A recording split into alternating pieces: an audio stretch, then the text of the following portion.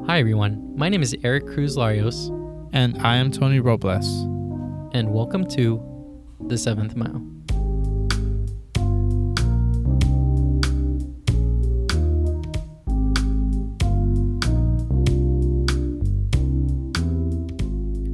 Before we get started with our fourth episode, first of all, thank you guys so much for tuning in. But we want to start with a word of prayer just for the Holy Spirit to be with us as we go ahead with this topic. So let's pray. Dear Heavenly Father, thank you for this day. Thank you for giving us multiple stories in the Bible that we can learn more about you and really learn new things for our personal life and making it relatable. Allow us to be able to have a good conversation about this topic, and also for our viewers or listeners to also be able to learn and relate and apply something from this story. Thank you so much. In Jesus' name I pray, amen. Amen. So today we're going to be talking about Hannah. And for those of you who don't know who Hannah is, her story is found in the book of 1 Samuel chapter 1. And as indicated by the name of the book, she is pretty much known as the mom of Samuel. To give context as to the situation and the background of how everything is during this time, this is the transition between the judges of Israel towards the kings of Israel. Samuel is known as the prophet who pretty much anoints. He anoints kings for Israel because the people want a king. And so he goes on to anoint Saul, and then he also goes on to anoint David.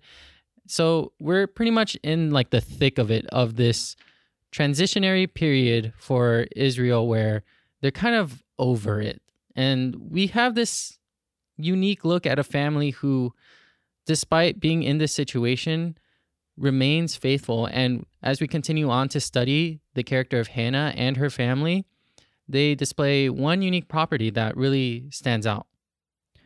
Yeah, and we see how, like you were saying, like there's a big shift here between the judges to more like kings. But I think Samuel comes at a perfect time for Israel as he becomes really the main prophet in the area for God to use in many ways, and he has a lot of important things to do throughout his life.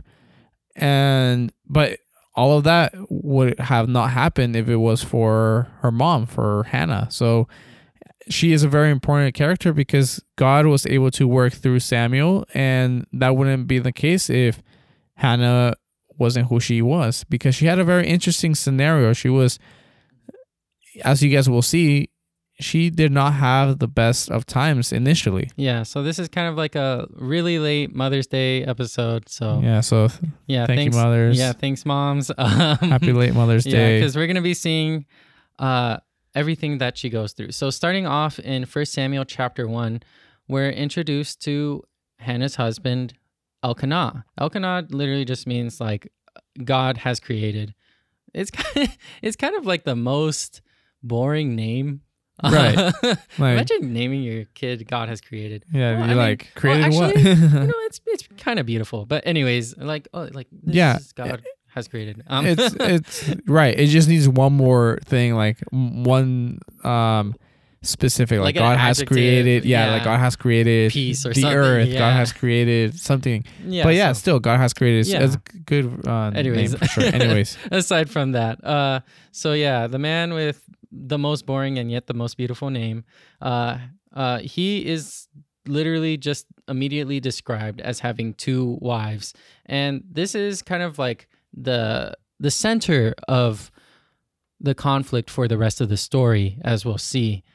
So he has two wives, Hannah, and the other one is named Peninnah.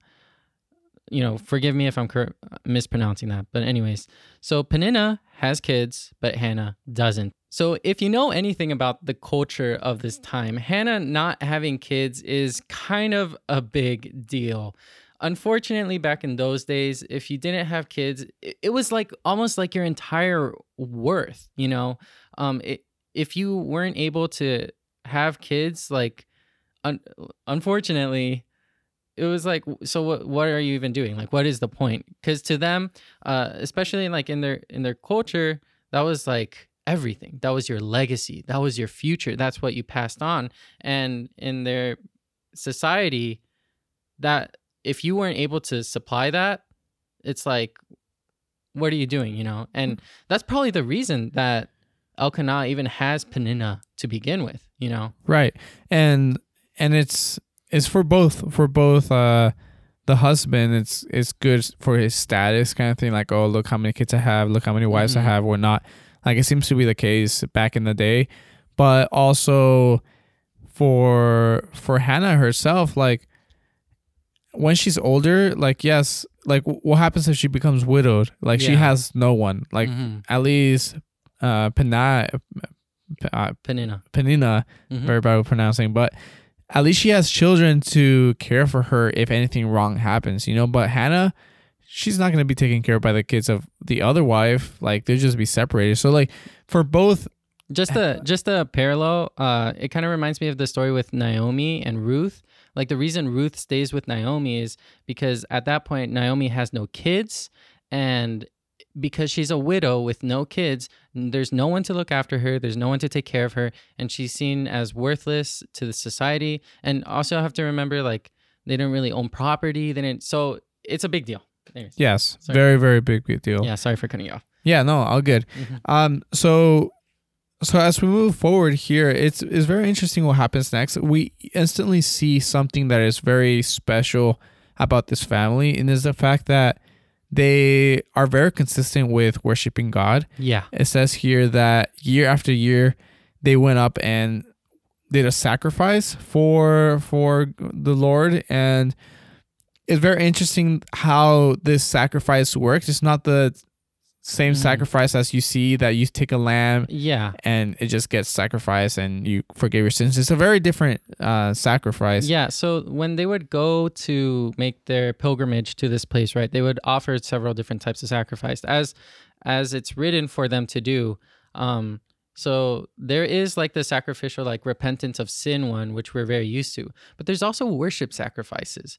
And the reason we're assuming that this is a worship sacrifice is because in the story it says when Elkanah sacrificed, he would give portions.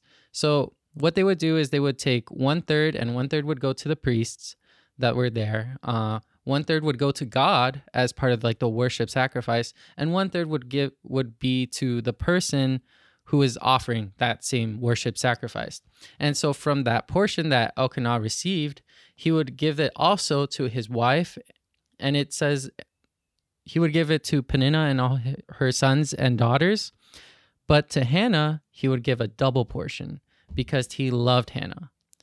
But the Lord had closed her womb. So it keeps rubbing it in that she doesn't have kids. And it's interesting to see that they say specifically the Lord had closed her womb, because that was really the way they perceived it at the time. Those who were able to have kids were like blessed from God. And if you didn't, it's almost like sin, the way, or like illnesses, where it's like, right, if you weren't able to do it, there's something wrong with you. You haven't been blessed by God. You haven't, so there must be something going on there. Yeah, it's very interesting how, I mean, they don't have the modern medicine and technology that we have now, so they didn't really have ways to explain things other than saying like, oh, maybe God just closed your womb and that's how it was meant to be. But yeah, it's definitely strictly mentioned here, and this becomes a very easy way to have fingers pointed at her, especially as she is still loved as who she is. And I think that is something that is very valuable. Yeah. Like, just a little bit, it's not really a tangent, but like, just think about like the husband. Like he loves both, but even Hannah, who didn't have much to offer, he still loved her a lot. Like, specifically is mentioned that he loved her. So like, it just thinks about it. I just think it's beautiful because like, I just see God like in that scenario too. Like, what if like sometimes we could be like Hannah and not offer much to God, but he's always there loving us and giving us more than we deserve. And I think that's a very special thing. And yeah, like it says, he would give her twice the portions of the food. And of course that would upset Peninnah. Yeah, I was gonna say that I can't imagine. Elkanah, he's kind of I really feel for him. He's trying his best. It's a tough situation that he's in, and he definitely tries his best. But you could easily see how giving that double portion to Hannah could kind of maybe point it out a little bit too. It's definitely a tough situation for Elkanah and Hannah and everyone involved. Everything is just but this is also something that points something out about the family, is that even though they're in this situation, they're still here, they're still offering worship sacrifices, they're still obeying and following God's commandments. Yeah. And as I was mentioning, Penina does not just accept the fact that she is like equally being loved, I guess, by just Elkanah giving the Hannah the double the portions, because like it says here that she saw her as her rival, or like says her rival kept provoking her in order to irritate her. I just think that's a very interesting word of choice. Mm-hmm. Like, yeah, they were family, but it seems like it was almost a competition to see who could have the most kids, But apart from that, just the fact that he kept provoking her about that small little issue. And it wasn't only 1 year. It says also here that it was 1 year after year after year, Mm-hmm. once they would go and do this worship ceremony. And eventually that started Hannah to, in a way, question or ask God, like, why is this? Why does like, this keep going on? Why does this keep going on? Like, why can't I have kids? And it says that she was like upset. She was sad, and her husband noticed that. Yeah, it says that she wept so much that she wouldn't eat. So it's like Elkanah's like, oh, here, eat more, please. Like, don't be so sad. And she's so sad. I mean, to the point of tears, to the point where she's not hungry. I can only feel for Hannah, it kind of is like chronic pain, it's not something that she's just, the reality of her life is not excluded to just this sacrifice and just this ceremony. I can't imagine even outside of the sacrifice, even outside of the ceremony, she has to deal with the constant reminder that she can't have kids and that her value is lowered because of that. And then on top of that, at this point, at every single year, it is even more pointed out that, yes, Hannah, you do not have kids. Elkanah, as we see, he notices her sad, and he's like, Hannah, why do you weep? Why don't you eat? Why is your heart sad? And he says something really dumb, which, anyway, he says, am I not better to you than 10 sons?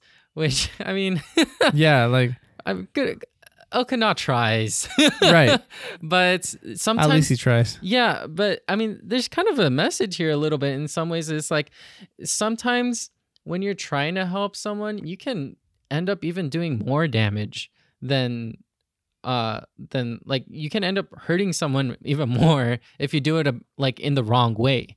Right. And I think knowing how to approach someone that is weeping or just sad is very important. And I think that's maybe one of the lessons that we'll point out, that there is at least 2 instances in this whole chapter, in this story, that I see people not really comforting or just approaching someone that is sad the right way, and just not really helping. And I think it's important to know and to have empathy and to understand what people are feeling, or just to try to feel what they're feeling, but also not just like try to fix first of all, not fix their problems, because you can't fix their problems. Like here Elkanah is saying, like, don't I mean more to you than 10 sons? Like that should be enough to fix your problem.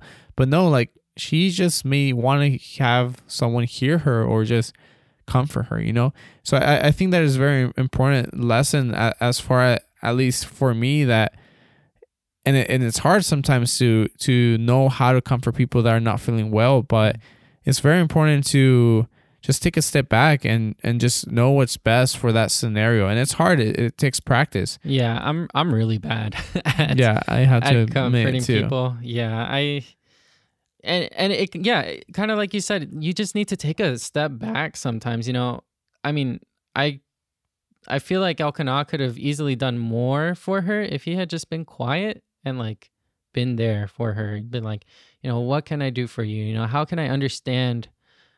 Like, tell me more. How do you feel? Like, and I know those sound so cheesy, but I feel like what Elkanah is doing here is almost like disqualifying her feelings. It's saying, it's like telling a depressed person, like, how can you be sad? There's sun outside. There's flowers. There's, you're alive.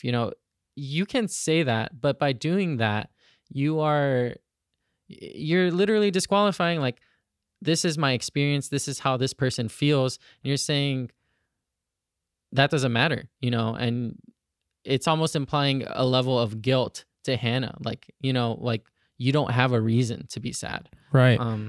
Which we might not see it like that from our perspective.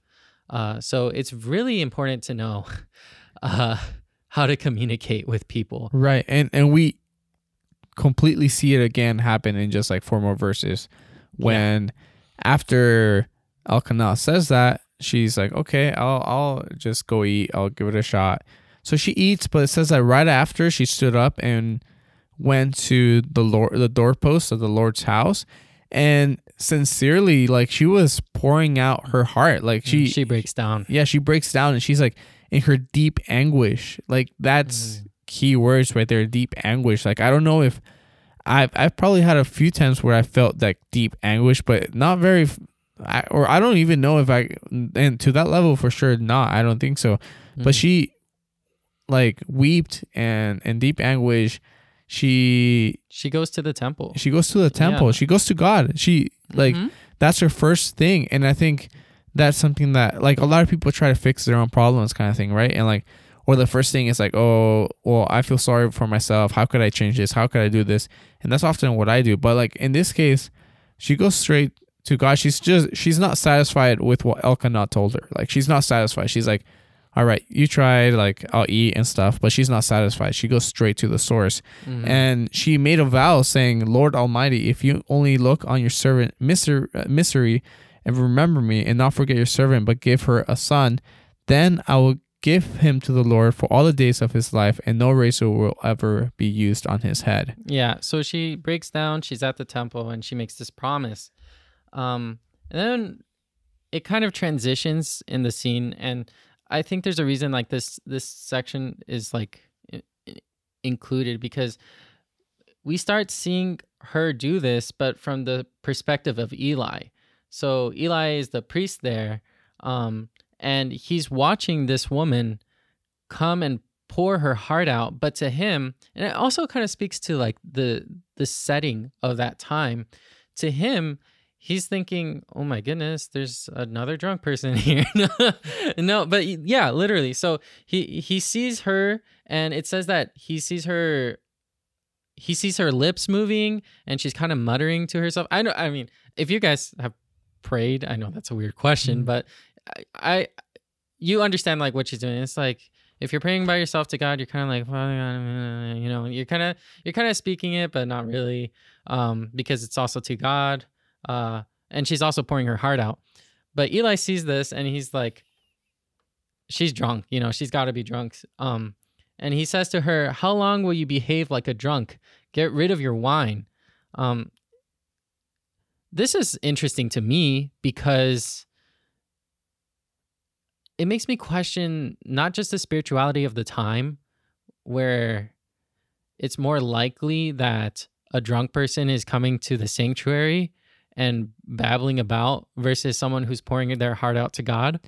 But it also makes me wonder, like, what is Eli thinking, that like this is it's such a foreign thing to him, of someone like genuinely pouring their heart out to God, that it's misinterpreted in that way. Right. And even if she was drunk, like that's not the way for Eli to approach that. Like he's God's servant. Like he should go and approach her and like show her God's love and just be like, hey, or like just just be and comfort her, and instead of comforting her, like if he saw her weeping, she saw her how bitter she looked or whatnot, instead of like comforting her again, and that's why I mentioned, like right after one, another thing happens, and instead of doing that, he just goes like, go away, put away your wine, how long have you been drunk? And it's kind of judgy. Yeah, it's kind of judgy. So like you start questioning like, oh, what's going on here? And I think it's important to see how these two people who were, on quotations, godly, didn't really raise or help her spirituality in this scenario. True. And kind of like another thing to add on to that, like it's interesting to see how Hannah in the world, you could quote unquote call the world and equate it to Peninnah, but she's kind of like hurt by the world. And even when she goes for comfort to God, she's in a way like hurt at the church, Yeah. She can't really find relief anywhere. It's just constant judgment. And how much, that happens so much in the church now. And I know a lot of people that still hold a grudge for feeling the least spiritual like feeling at church, like judgments and hypocrisy and all that stuff. And it happens just because we're humans. In this story, it's very interesting to read just because we see how this has happened. This is not a thing only in the last 200 years or 500 years. This has happened throughout history, and it's just humans. Just because a human may not give you the answer you need or the comfort you need, that doesn't mean that religion or God is the same way. Like that doesn't mean God was saying those words, even if he was like the elder or the and that's one of like the tougher things, right? Because I mean, I spend a lot of time online on like forums and stuff, and I'm a big I try to really defend my faith a lot, and so sometimes I'll look up like anti-Christian stuff or like anti-Adventist stuff. I know that sounds so bad, but I'll do that because I want to know. I'm like a very cynical person, and I want to know like what are the best arguments against what I believe, and what are the best reasons for why not to believe what I believe. And by doing that, that strengthens my faith. But an interesting thing that I've noticed from like watching, even specifically anti-Adventist stuff, the people there have almost always been like the receivers of like the worst sides of like Adventism. That's what I consistently see. That's like the constant theme is just like over judgment, over like, anyways, that's like a whole other thing. But and it just makes me think, how many people are we hurting that we don't even realize it, just by not even like thinking about how is this impacting the people around me? How is this making them feel? How is this, we really have to just keep ourselves in check. And really, I think it's more about we have to acknowledge our preconceived notions about others, and also our preconceived notions of our own religion and the way that we serve people at our own churches.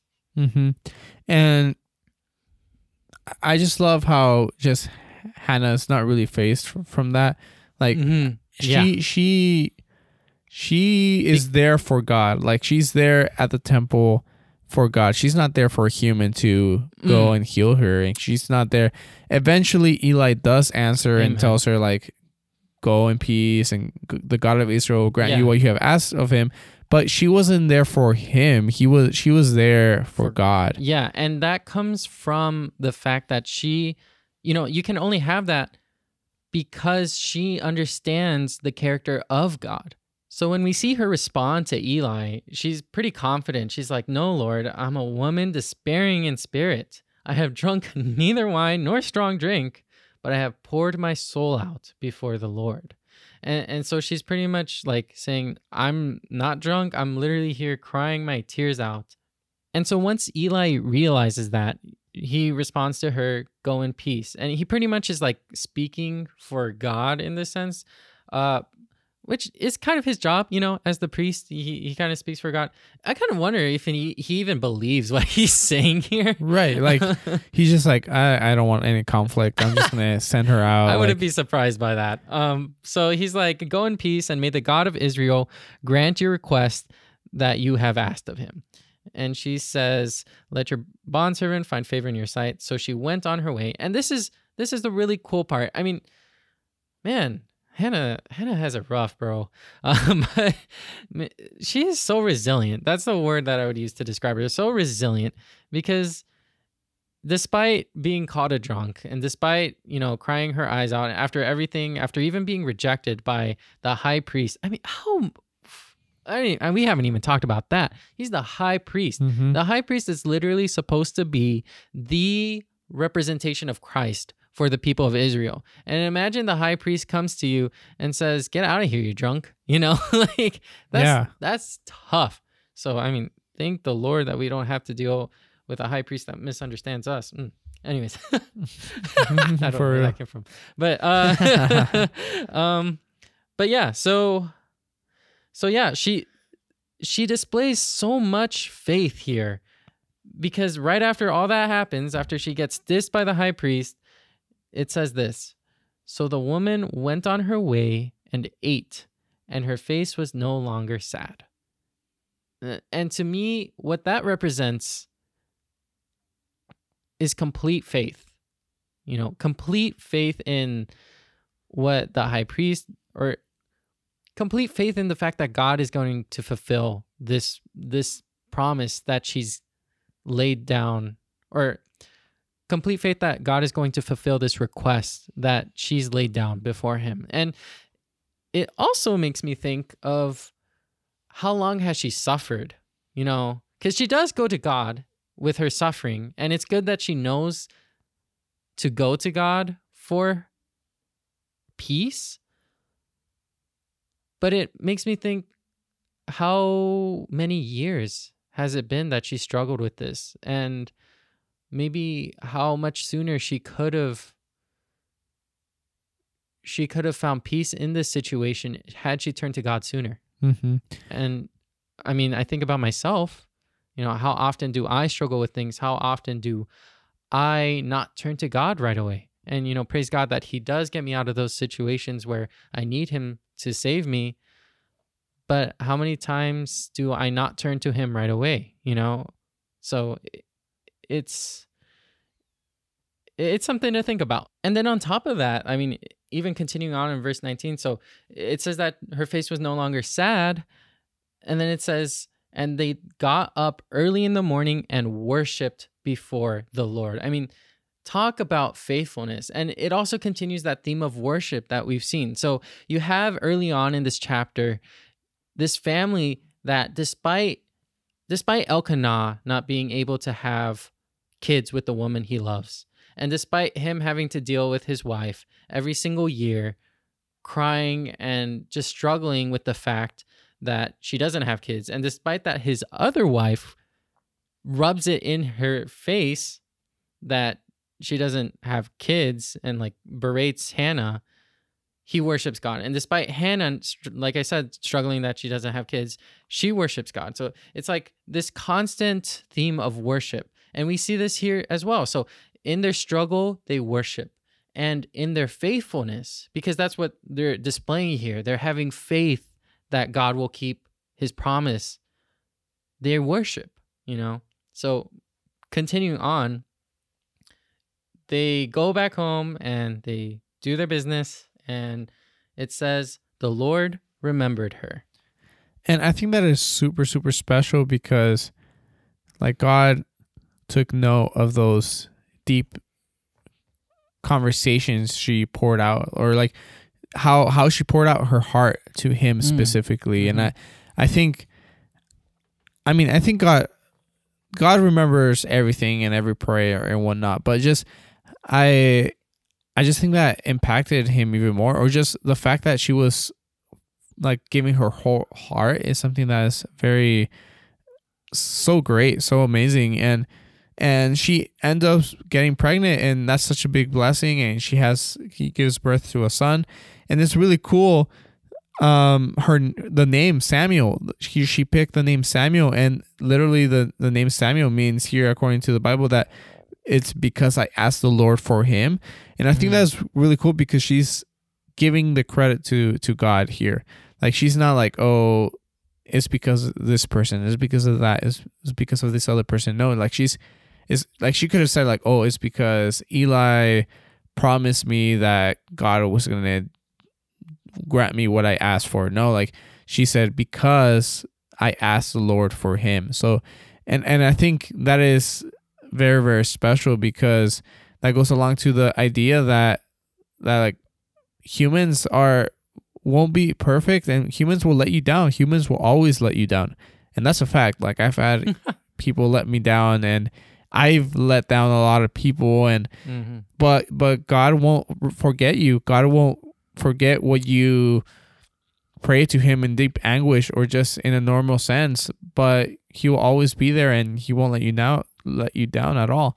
And I think this is something that is very special about her character, because she knew where to go, and she went there and just poured her heart out. So here we kind of see the culmination of everything, and we see God has fulfilled his promise, and we pretty much come to the end of the story with Hannah keeping her promise in the end, because God gave her the baby, and now it's time for Hannah to keep her promise. So Elkanah, being the man that God created, goes to perform his yearly sacrifices and pay his vows. But Hannah doesn't go because she says she'll wait until the child is weaned. So that kind of means like breastfeeding, because, I mean, they didn't really have bottle feeding then. And I guess she probably didn't want to nurse him with someone else. And I don't think there would be someone else to nurse him. But anyways, so she pretty much says, after he's done breastfeeding, I will bring him so that he may appear before the Lord and stay there for his life. So Elkanah tells her, do whatever you think is best. And then we see an interesting parallel. Not really a parallel, but kind of like they kind of compare Samuel to this 3-year-old bull. In verse 24, it says, now when she had weaned him, when he was fully breastfed, she took him up with her with a 3-year-old bull, 1 ephah of flour, and a jug of wine, and brought him to the house to the Lord of Shiloh, although the child was young. Then they slaughtered the bull. So this is kind of like comparing the bull to Samuel. They slaughtered the bull, so they sacrificing the bull, and brought the boy to Eli. So it's kind of juxtaposing Samuel as a sacrifice to God with this bull that is only 3 years old, which Samuel probably was at this point, being sacrificed to God.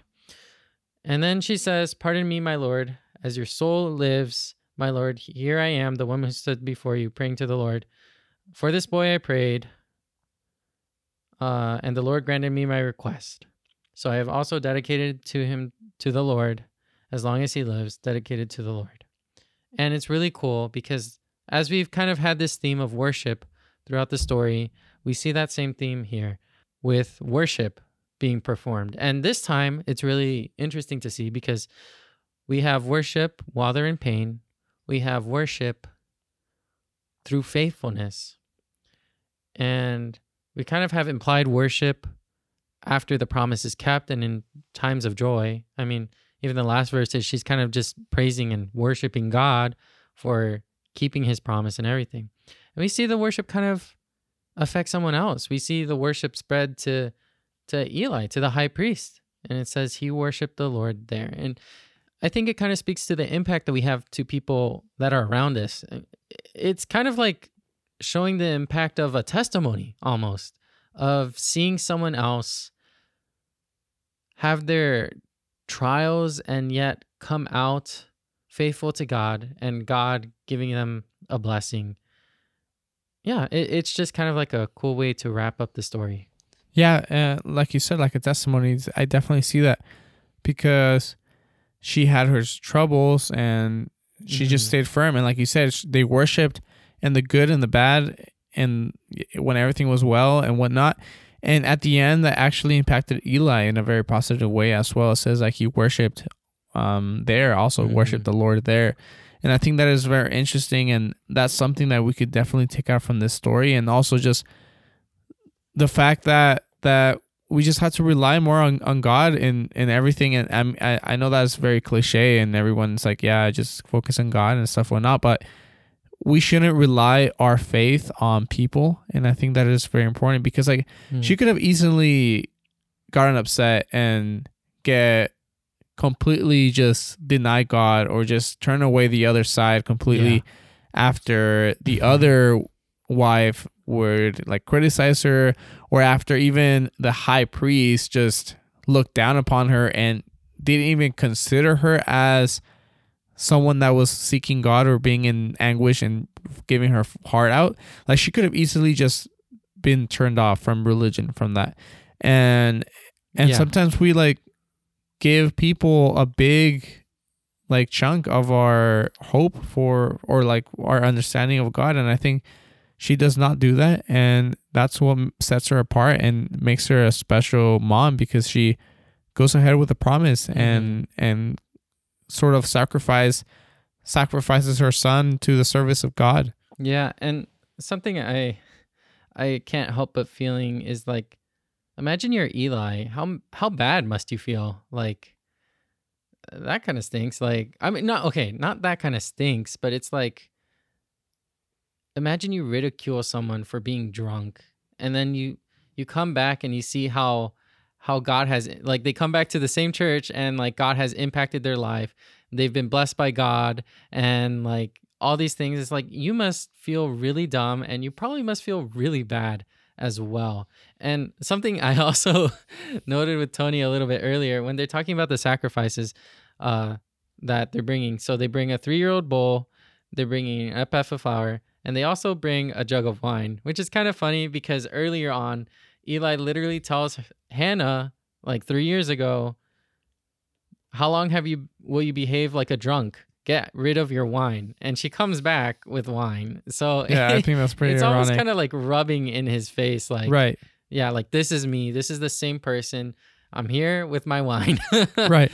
And you're totally right about him kind of being slapped in the face in this scenario, because he probably just said like, okay, go with peace. God will listen to you. Not expecting that she will actually come back and do what she was told. Because I'm sure he's had multiple experiences when people did not follow through with their promises. But the fact that she came back and she was happy to give him away for God's service, like, that kind of showed him a different, that kind of just reminded him of who he was, and gave him a big responsibility too, like a big responsibility to care for the son of this woman. True. So I mean, I can imagine Samuel's probably like a reminder to him, like probably for the rest of his life, like, this is the son of that woman that you caught a drunk.